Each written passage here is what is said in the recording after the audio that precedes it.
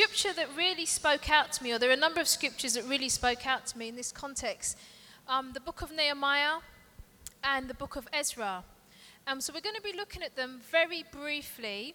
We've only got 2 sessions to cover this, so we will see what the Lord's going to do through us. But before I start teaching, I just want to open up with a word of prayer.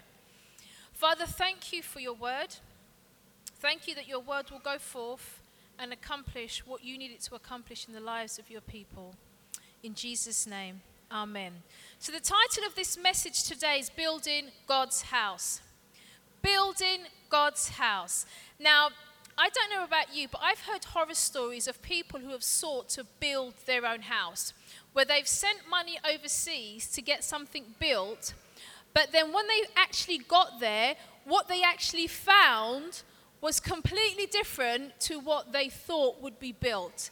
Has anyone ever had or heard of those sort of situations or experiences? It's not very nice, is it? You send your hard-earned cash, and you expect to get something as a result of that. And the Bible teaches us that God sent his Son to die for us. The Bible says, "For God so loved the world that he gave his only begotten Son, so that whosoever would believe in him should not perish but have everlasting life." And in the same way, God wants his church built. Something very interesting happened in the New Testament.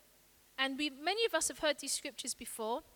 And the danger is when you hear something so many times that you can forget its impact, or we can misappropriate what it means to us. We think, oh, that's for the younger ones, that's for the new believers. But I just want to challenge all of us today, myself included. Let's just hear God's word for what it says. Let's not justify or explain why we are an exception to what God's word actually says. And in Matthew chapter 16, verse 18, Jesus asks the question, "Who do men say that I am?"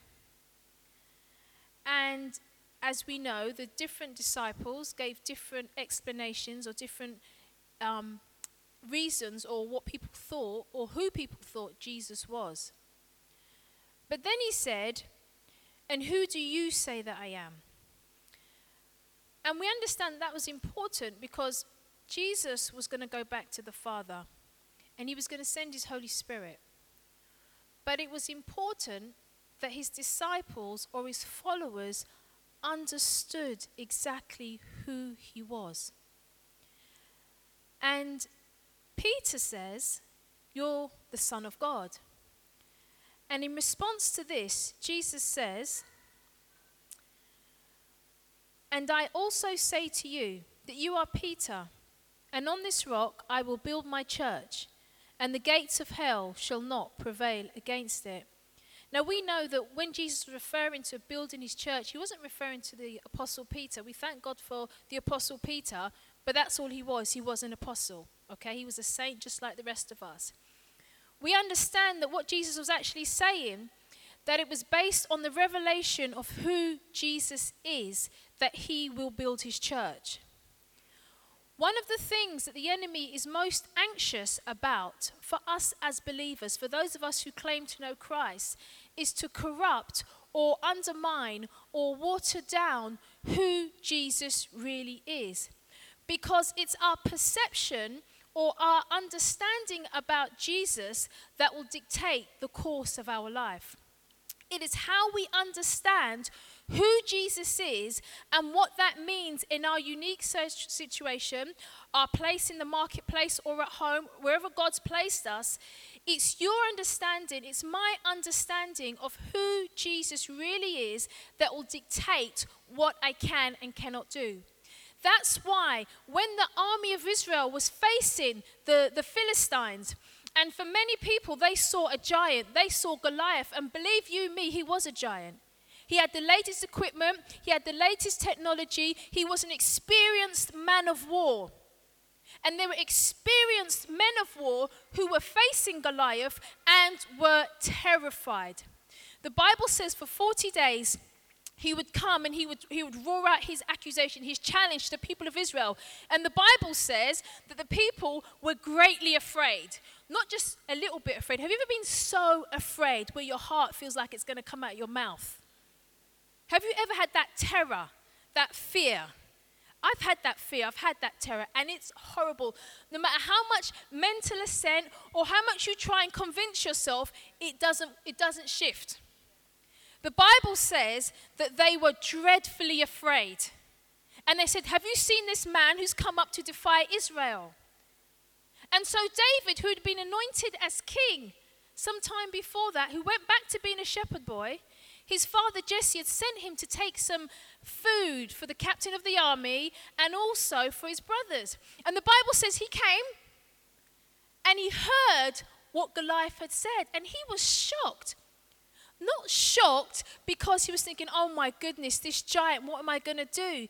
He was confused. He was saying, who is this uncircumcised Philistine? In other words, in terms of the covenant, how dare he try and bring disrepute? How dare he try and belittle the God of Israel? And he couldn't understand it. As us Cockneys would say, he couldn't get his head around it. It's like, what is going on? And his how can I describe it? His wonder that this person could be so bold before the people of God, he just couldn't understand it. Caused an interesting reaction to those around him.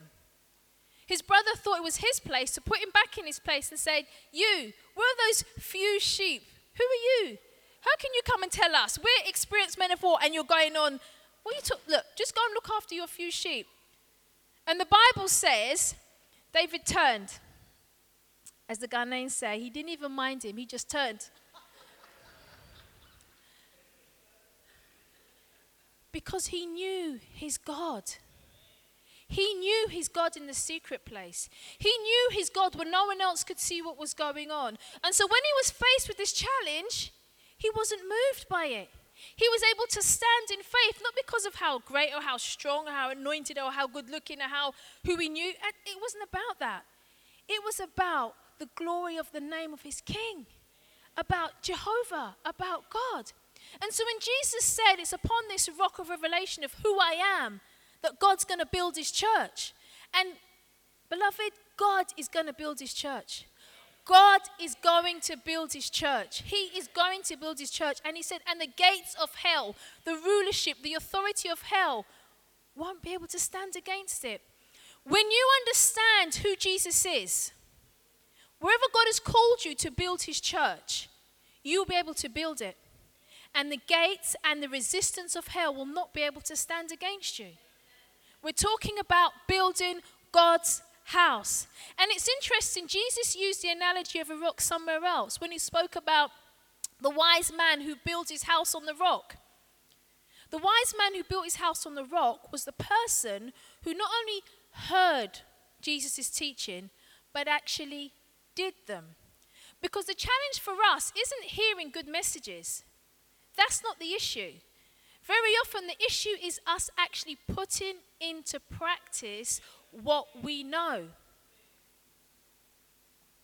In Matthew chapter 7, verse 24 to 27, that's where Jesus talks about not just being hearing God's word, but doing it. Because he said the winds and the rain and the flood waters, they came. As for those, they're going to come. They're going to come. Whether we like it or not, whether we put our head in the sand and hope that we miss it, they're going to come. I mean, just look at our society today. Some of us were kind of hoping things wouldn't get that bad. Honey, I got some good news and bad news. The bad news is things are going to get darker. Things are going to get darker. But the good news is those who know their God shall be strong and shall do great exploits. We have to know who he is so that he can build his church in us, through us, and with us. The scripture teaches that God made us in his image and in his likeness. And we're not supposed to make God into our image and our likeness. You may say, okay, what's that got to do with building God's church? Remember, we're talking about the revelation of who Jesus is in the context of building God's house, in the context of building his church. Every time you and I compromise God's word, his revelation, what Jesus says or what wisdom teaches, and we think it's okay, we're making God into our image. Let me say that again. Whenever you or I contradict or compromise God's word and think that it's okay, we're making God into our image. We are made in his image. We are supposed to reflect him. As we know, the moon has no light of its own. It reflects the light of the sun. And in the same way, we're supposed to reflect the light of our Father. And one of the ways we do that is by obeying his word, by following the leading of his Holy Spirit. And there are times within our Christian journey where we're confronted with things that we would really wish we weren't confronted with. There are certain teachings or certain principles in God's word that if we could rub them out of the Bible, we would. If we could pretend it wasn't there, it would make life so much easier. But we're not made, God's not made in our image. We are made in God's image. And it's important that we bear that in mind, because as we go through this teaching, some of it might get a little bit uncomfortable. But that's okay. You know, just to slightly digress here, I recently went on a retreat. And those of you who know me know that I've got a very sweet tooth. And where I was staying, they had plum, crumble and custard. Oh, and you could have your meals delivered to your room. And I had plum, crumble and custard for my lunch, or with my lunch, not even for my lunch, with my lunch. And I had it with my dinner. And I was completely sedentary throughout the whole 3 days. So then on day 3, it was time to come home. And I put on my jeans, which normally have a bit of give. Oh my goodness, they were so uncomfortable. But it's good they were uncomfortable, because it showed me what had happened as a result of what I'd done. Do you understand?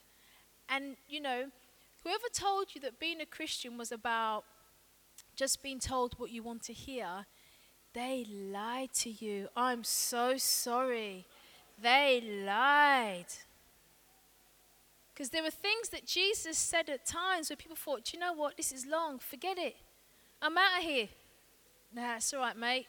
Maybe later. Remember in the 80s, you'd say laters. I don't know if they still say that now. It's like, laters, Jesus, it's all right.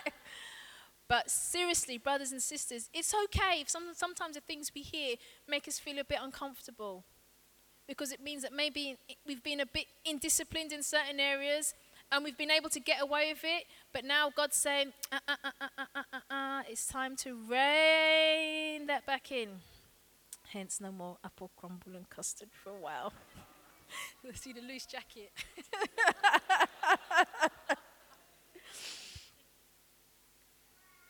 Whenever we think it's okay to compromise God's word, there's a problem there.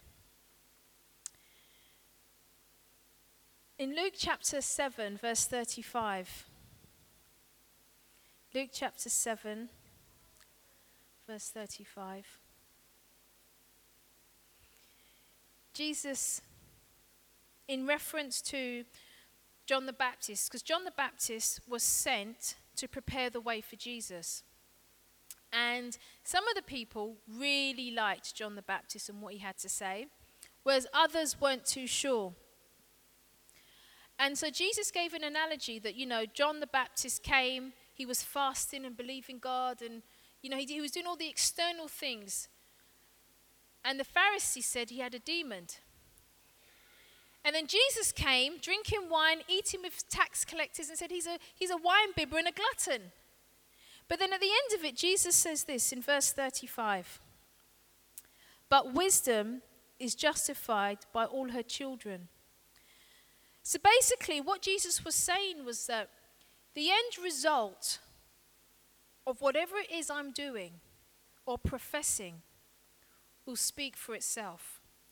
Wisdom is justified by its children.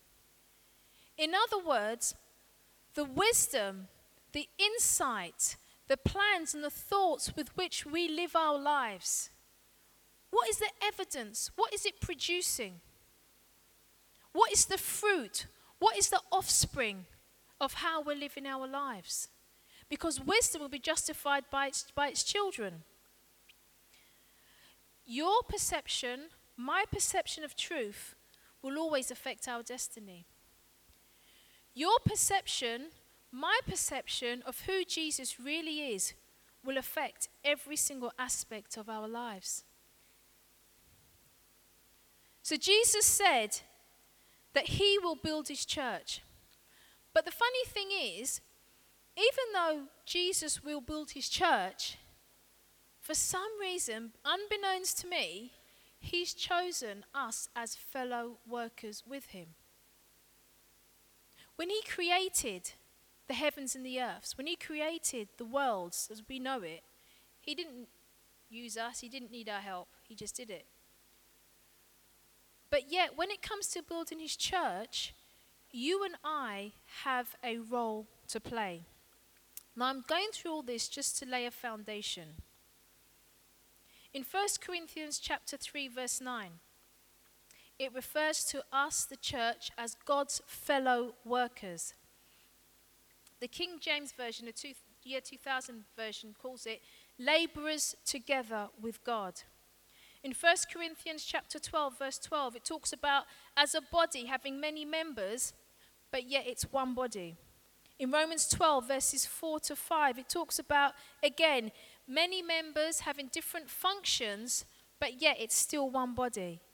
And again, 1 Corinthians chapter 12, verse 20, again, that whole idea, that whole notion of many members, but one body. So first of all, God says that he will build his church and we're to partner with him.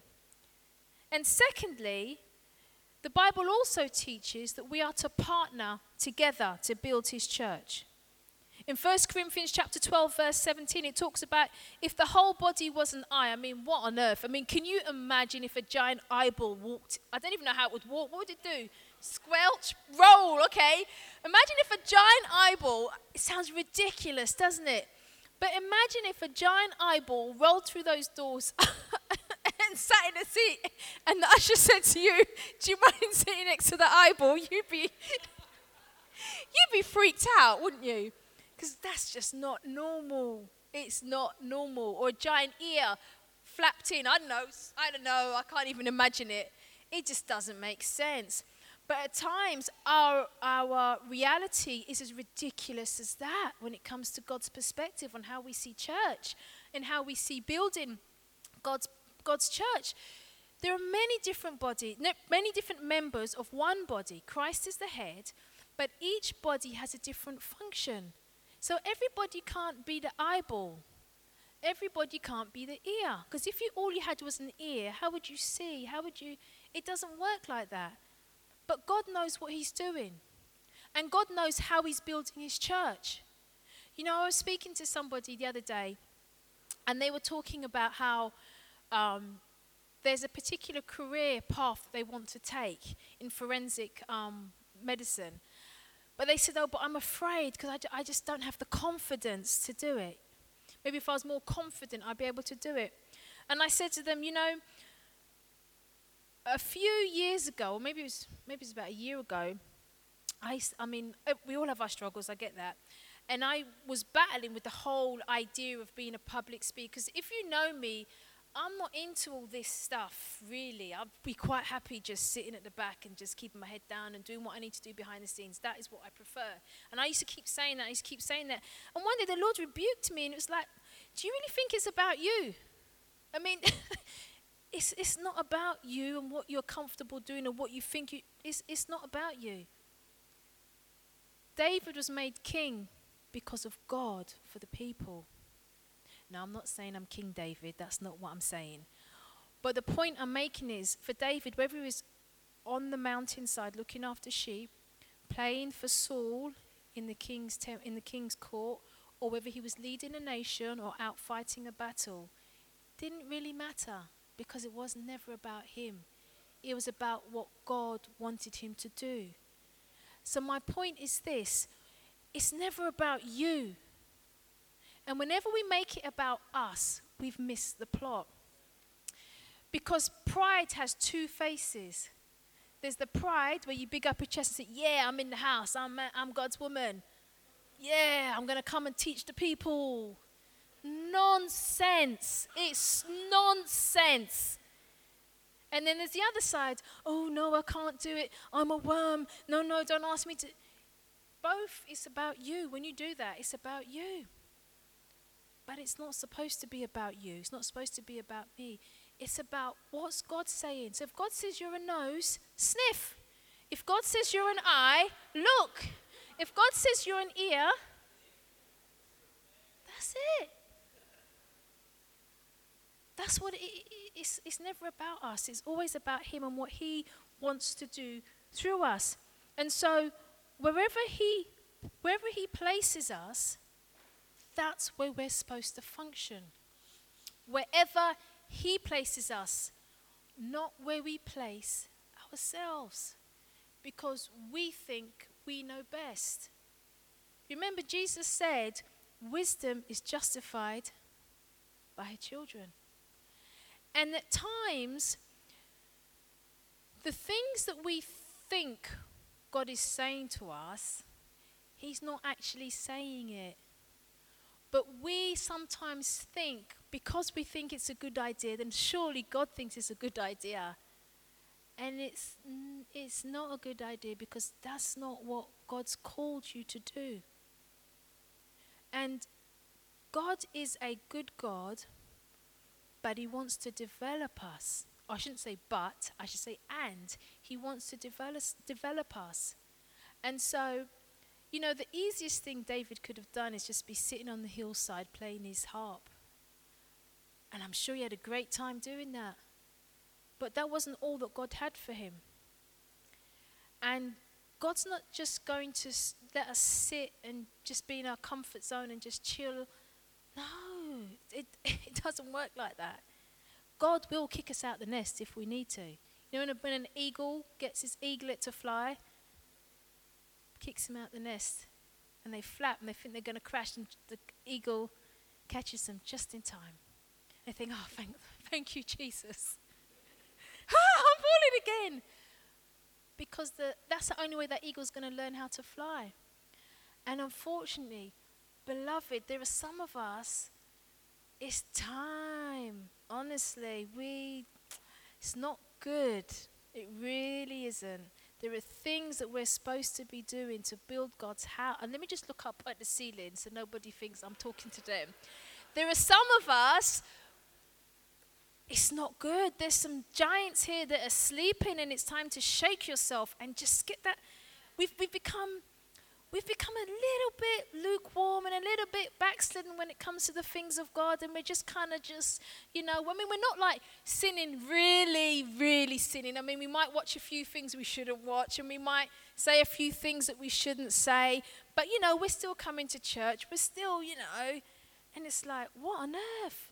That's not what God created for you. That's not the destiny he has on your life. Again, I'm just avoiding eye contact at all, as much as possible.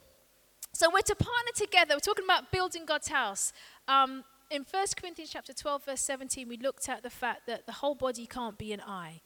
It has different functions. And in John chapter 17, verse 23, Jesus, when he was praying to his Father, emphasized the point that by our oneness that the world would know that we're his disciples. So it's kind of like it's the vertical connection with God when it comes to building his house primarily, and then it's the horizontal connection with one another. And it's important that we learn to understand that everybody's not like you. And everybody's not going to do it the way you think it should be done. But do you know what?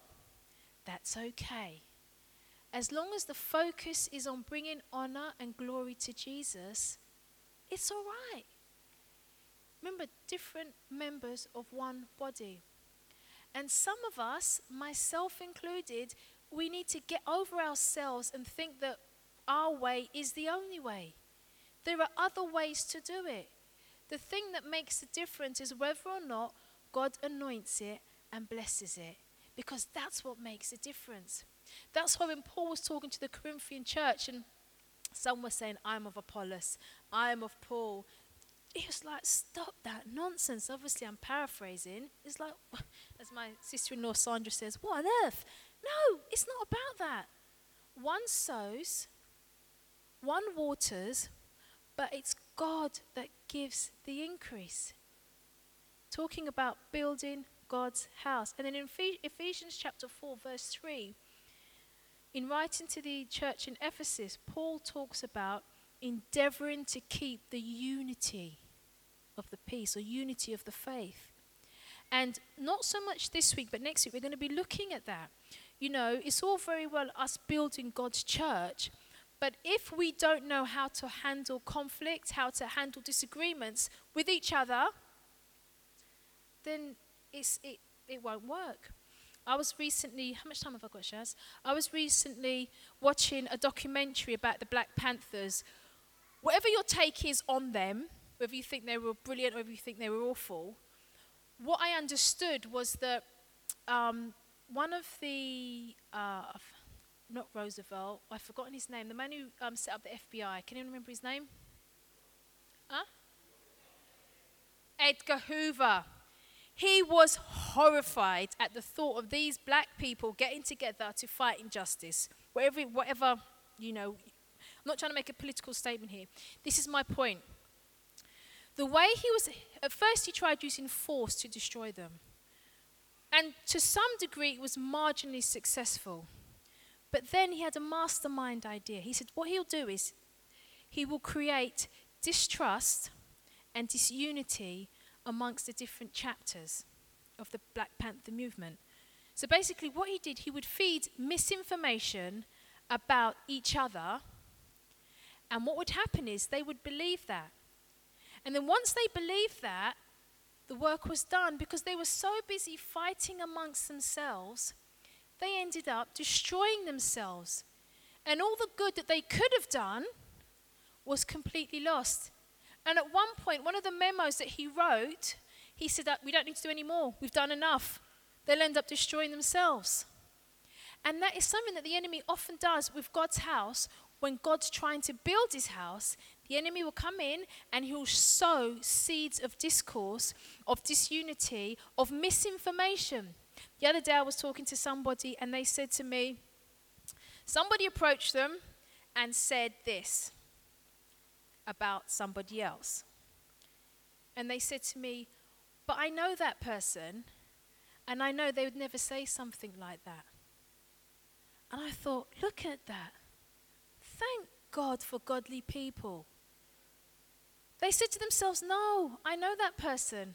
I know their character. And I know the experiences I've had with them. There is no way that person would say something like that. So I said, so what did you do? They said, I went to the person and said, listen, this person has said you said this, but I know you wouldn't say that. So the person said to the other one, come here. Right, you've said I've said this. Is that what I said? And the person was like, well, not exactly. What's my point? How you and I handle misinformation is vital if we are going to build God's house. The Bible says, do not be ignorant of the devil's devices. But I don't want to get ahead of myself here. But the point I'm making is that in Ephesians, Paul urged the church in Ephesus to endeavor to keep the unity. So number one, Jesus will build his church, but he's called us to partner with him. Number two, we are to partner together. Number three, now my next question is this. How am I partnering with God to build his house? In Haggai chapter 1, verse 2 to 5. Haggai chapter 1, verse 2 to 5.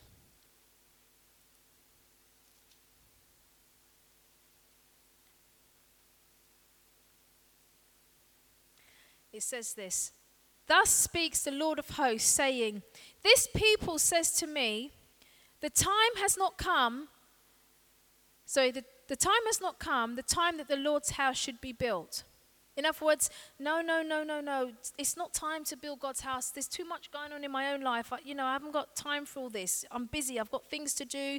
We're in exile. Well, we're kind of in exile, but if we want to go back, we can. But no, I'm going to give you the historical context of this in just a minute. But they said, the word of the Lord came. I can't even get the words out. Let me just start again.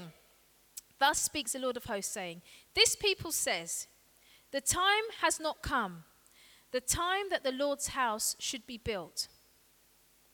Then the word of the Lord came by Haggai the prophet, saying, is it time for you yourselves to dwell in your paneled houses, and this temple to lie in ruins? So the people were saying, it's not a good time. In fact, that's not really what God's saying. It's not time to build God's house. And so then God says, it's not time to build my house, but it's time to build yours in your paneled houses. Now therefore, says the Lord of hosts, consider your ways. Consider your ways. Consider your ways. I need to consider my ways. We need to consider our ways. It was time to build God's house. Now, I'm going to try and perform a miracle, okay? But I need someone to help me with a watch or a stopwatch. Anyone willing to help me here? No, I'm going to perform the miracle, not you. Don't worry.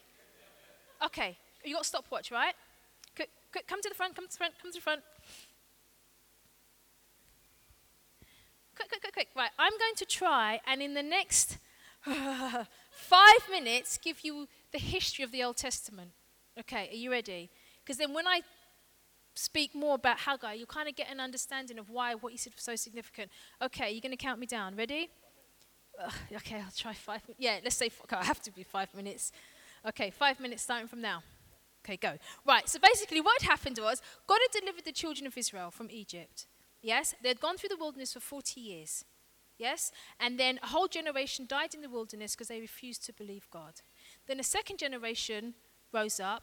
We have the book of Deuteronomy where they gave the second, they said the law the second time so the new generation would know what to do. So then what happened after that? The new generation was about to go into the promised land, and then what happened was they would defeat cities, and as they defeat a city, the different tribes would have their land allocated to them. Yes? So then they all had their own land, per se. And then what happened was, through a series of different situations and different circumstances, what would happen is God would raise up a judge, because the children of Israel would turn their back on God and start worshipping idols and doing their own thing and basically saying, yeah, do you know what, God, I ain't really got time for you. I think I want to do things this way. And so God would raise up a judge. The judge would deliver the children of Israel. They'd repent, come back to God, and then they'd backslide again. Until eventually they decided, you know what, enough of this. We want a king. We want to be like everybody else. We're fed up of having to relate directly to God. Isn't it a bore sometimes having to be a Christian? Honestly. So they said, we want a king. And so Samuel, who was the last judge, was really upset. And God says, look, it's not you they're rejecting, it's me. So he gave them a king that they would want, a king that would appeal to their natural senses. So we have King Saul, okay? And so we have the different kings that came after Saul, until eventually we have, let's see if we can find him, Rehoboam, okay? He was the final king before the children of Israel were going to be sent to exile. Because what had happened was God kept telling them, sort your life out, because if you don't sort your life out, you're out of here. And sometimes they would listen, sometimes they wouldn't. They had good kings, they had bad kings. And so when Rehoboam came, the people came to him and said, look, your dad was really strict with us, but if you treat us well, we'll serve you forever. So Rehoboam went to the wise men, the old men, and they said, yeah, if you treat these people well, you'll be a king, you'll have a wonderful time, they'll be great. And then the Bible says he went to the people who he grew up with. And they said, what? Do you know what? You show them who's boss. Don't mind these old, what do they know? They don't understand the time we're in. And so Rehoboam foolishly followed the advice of his contemporaries. And the Bible says the kingdom was split. They said, you know what? What do we have to do with you? Clear off. We don't want to be your king. So we have this kingdom that was split, the northern kingdom and the southern kingdom. How am I doing? Okay. So we've got the northern kingdom and the southern kingdom. So if you look at the book of the prophetic books in the Bible, some of them are written specifically to the northern kingdom. Some of them are written specifically to the southern kingdom. And the same message was, sort your life out, honor God, because if you don't, you're going to be in trouble. Because there's something coming, and if you're not right with God, you're going to be taken off into exile. And so, first of all, the northern kingdom went into exile first. And then finally, the southern kingdom went into exile. Yes? Okay, so we have the book of Ezekiel and Daniel, whilst they were in exile. And then the Bible says, as you know, Daniel was reading from the book of Jeremiah, that they would be in captivity for 70 years. Yes? And then he began to pray, and then Michael appears, and he says, the prince of Persia withstood me, blah, blah, blah, blah, blah. How am I doing? I've got 1 minute, 27 next step. Okay, so then Daniel, Ezekiel, Daniel. So then Daniel begins to pray. One man begins to pray. And then the Bible says God raises up an ungodly king, and the ungodly king says, right, God's shown me that you need to go back to Jerusalem to rebuild the temple. Yeah, I think I've done it. Yeah? Yeah, I've done it pretty much. Okay, thank you. You think, okay, right, you showed us your Bible knowledge. No. The point is this. The people of God had been in exile. In other words, they'd been taken as slaves and as captives from their land and taken somewhere else. They were in a foreign land with foreign customs. And then God raises this king, this ungodly king, Cyrus. And this king says, whoever wants to go back to Jerusalem to rebuild the temple, they should go. Not only should they go, I'm going to help them. I'm going to provide materials and things that they need to be able to do it. And so God raises up Zerubbabel, and through the prophet Ezra, or the scribe Ezra, they go back to Jerusalem, and the temple is in ruins. The temple is a place where people would come to see God, to serve God, to pray and to worship him. And they had an opportunity to rebuild this. And so that's why the Spirit of God was saying through Haggai, my house lays in ruins. And you're saying it's not time to build my house. And yet you've got time, you've got energy, you've got money, you've got the will to build your own house. Consider your ways. If we look in our nation today, the state of our church, and when I say church, I just don't mean CLF. I mean the church generally. I mean, I don't want you to answer me, okay? But I'm asking the question. How many of us here honestly, consistently have a daily time with God? I'm not talking about 5 minutes, 10 minutes when you rush out the door.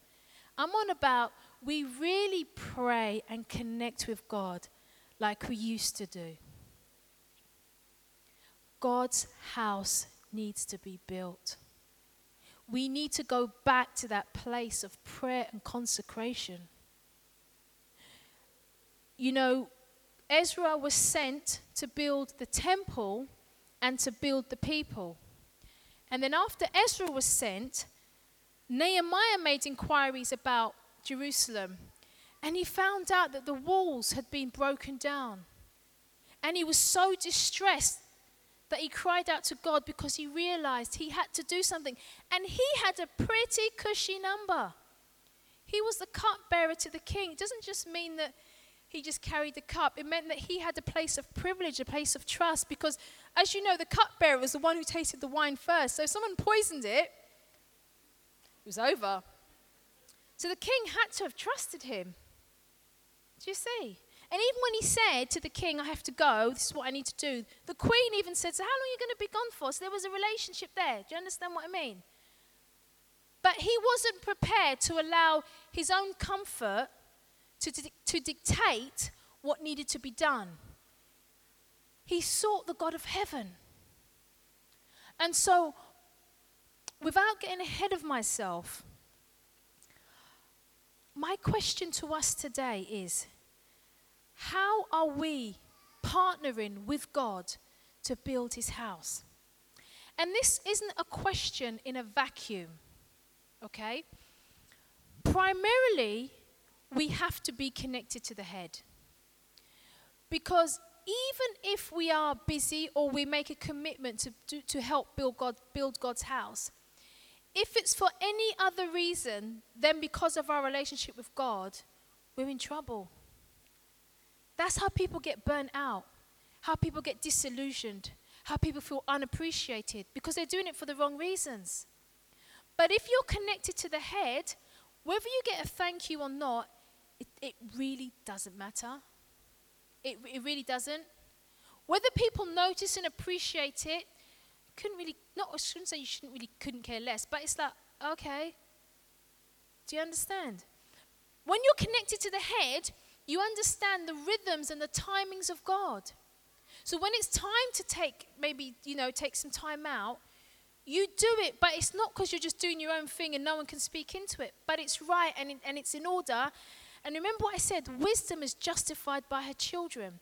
In other words, the fruit of it speaks for itself that God's in it.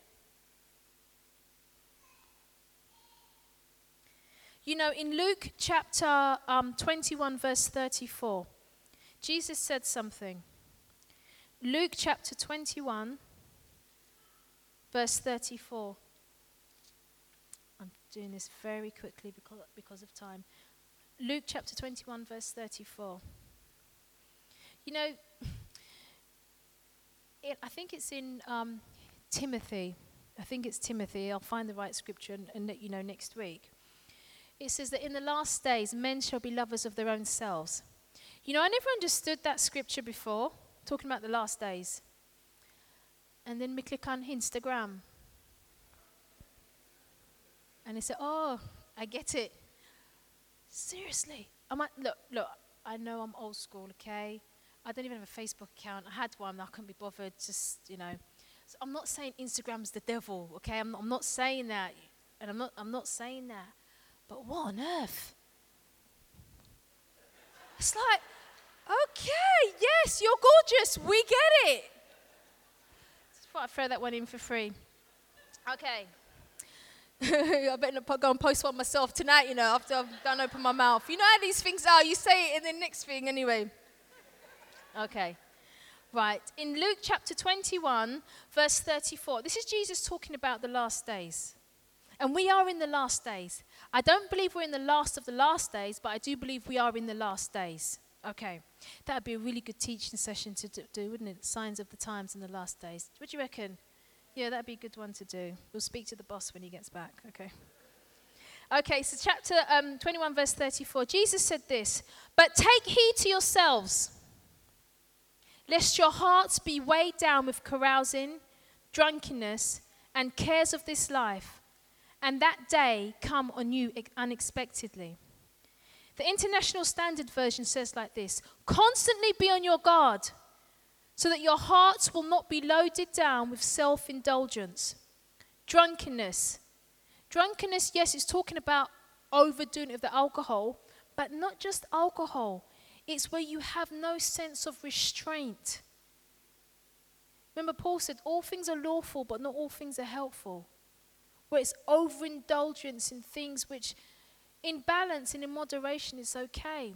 But because of the season that we're living in, we need to be watchful. We need to be aware. Jesus said, take heed to yourselves. Don't worry about the person sitting next to you. Just concentrate on your own life and what you should and shouldn't be doing. But go and tell everyone they shouldn't be doing this, shouldn't do that. And then you yourself, you're getting up to all sorts of nonsense. No. That's why God says judgment begins in the house of God. Anyway. Constantly be on your guard so that your hearts will not be loaded down with self-indulgence, drunkenness, and the worries of this life. Oh my goodness, the worries of this life. When Jesus spoke about the seeds and the thorns,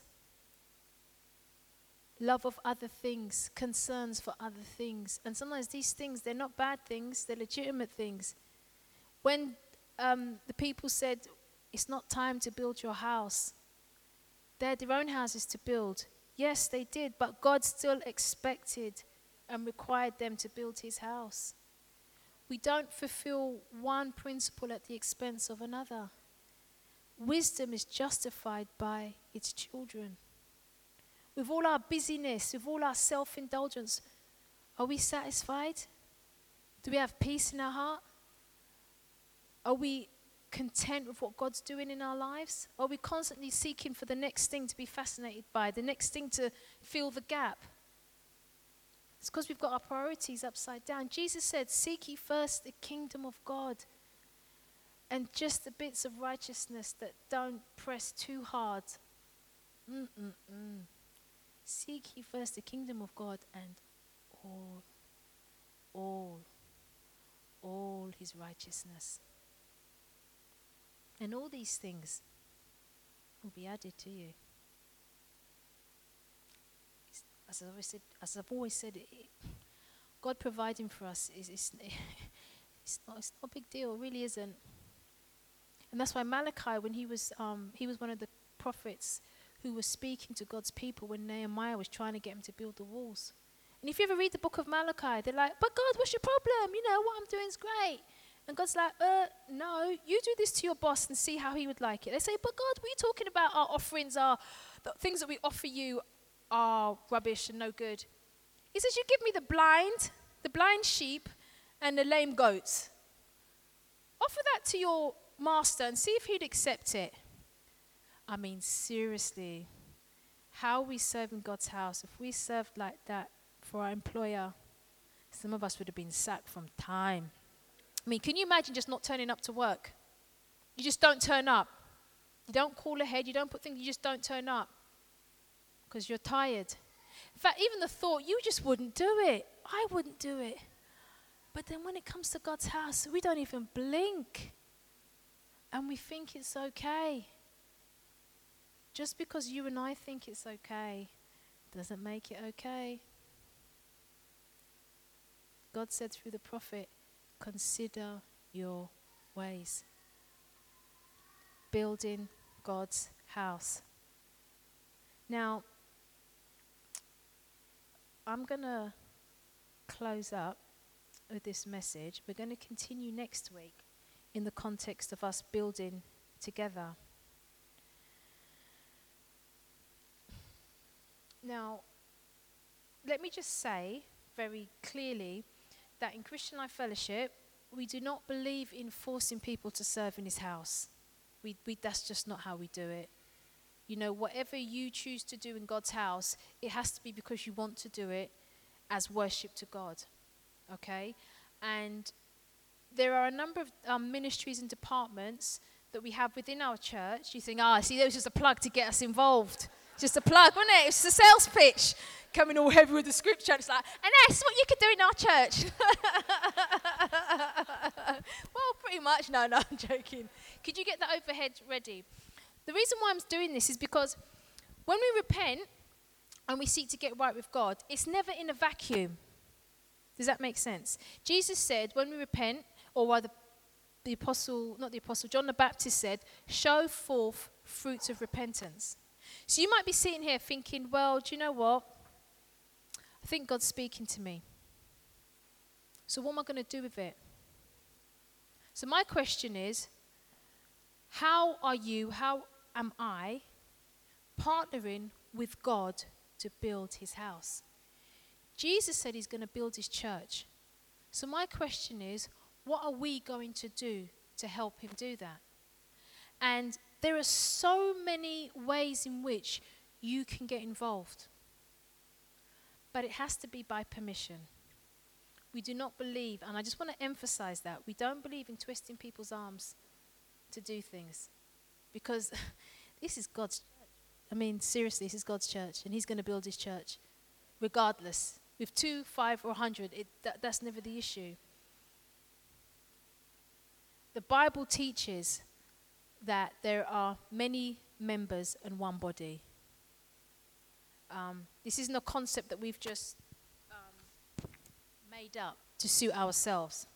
So, what I want to do is, I want to very briefly, list some of the ministries in our church.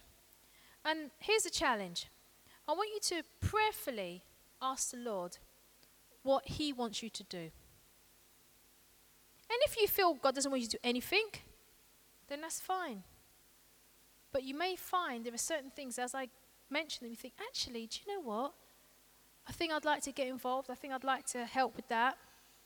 This is just an introduction. So I'm going to go through it now. Okay, so first of all, we have our pastoral department. And this includes cells, men, women, youth, children, follow-up, inside out. And there is so much that we want to do to help us as a church, but also help those in the wider community. So, for example, let's say the women. One of the things we would love to do is to set up a support group for those women in our midst who maybe are separated or divorced and need a forum where they can receive ministry and strength. Or maybe you're a lone parent and you want support in that area. Another thing we want to do, for example, with the children is, what we want to do is equip the parents in the church whereby during key times of transition within education, we want to teach the parents. So let's say your child's in nursery. We want to teach you what you can do to help your child so that when they start reception, they're far ahead of all the other children. Little things you can do. Or maybe they're about to sit their Key Stage 2 SATs. Things that you can do to help develop their language skills, their spelling, their punctuation, their grammar. Different things we could do there. Follow-up. We need people who take the time to show that they care when somebody's not around. Because very often we notice people aren't around, but we need people who are willing to maybe make a phone call and just say, hi, how are you doing? I haven't seen you. Is everything okay? Now, the person might not want to discuss it with you, but just to show your care and concern. The membership development program, this is something that we've developed to help new believers become fully fledged ministers in God's house. So maybe you might want to get involved and help with the administration of it. Maybe you've been a Christian for a very long time and you could help with the teaching of it. Maybe you can't teach it, but maybe you've got surplus income so you could help sponsor somebody who wants to do one of the CLTI courses. The next one, protocol, I'm going through this really quickly. We have ushering, welcome, stage deco. I mean, we thank the Lord for this and, we thank God for it. But there's a hell of a lot more we can do in making our stage look beautiful. There might be some of you here who've got a creative eye. You could say, let's get some spotlights. Let's put them up there. I don't know. Let's have like some cherubs swinging from the top. I don't know. The bar.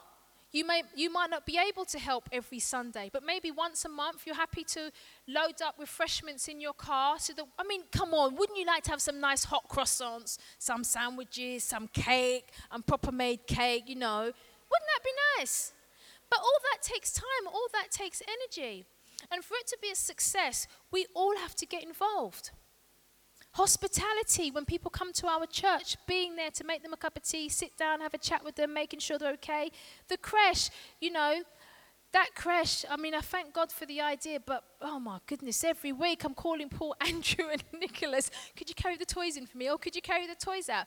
But those of us who are mothers with young children, why don't we take ownership of that so that we know every Sunday that creche is set up and it's packed down. And if it's not warm enough, the heaters are there. Everything's in place for things like that as well. Welcome. We need people to welcome our guests when they come into the church. And not just welcome our guests, but just welcome people generally. Audio visual.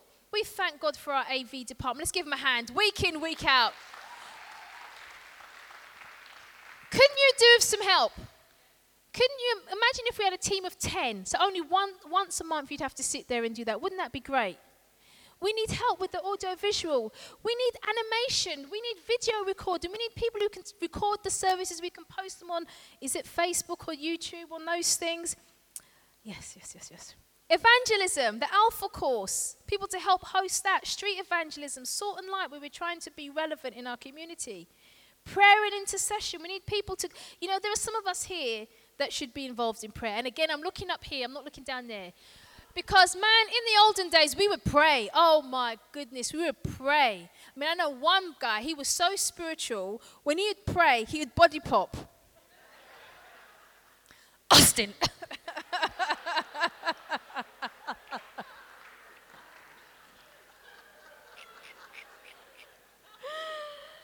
No, no, no, no, no.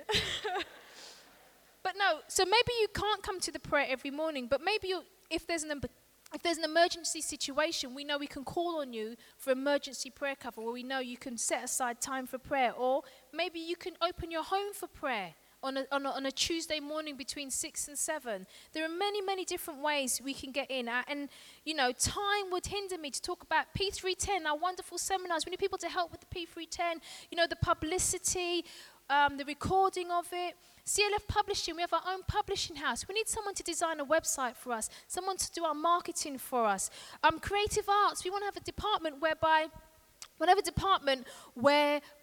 if there's a particular theme, we've got people who can write plays, who can do dance, who can do drama, who can write poetry, who can do the spoken word, someone who can be involved in social media, someone who can do designing and branding and marketing.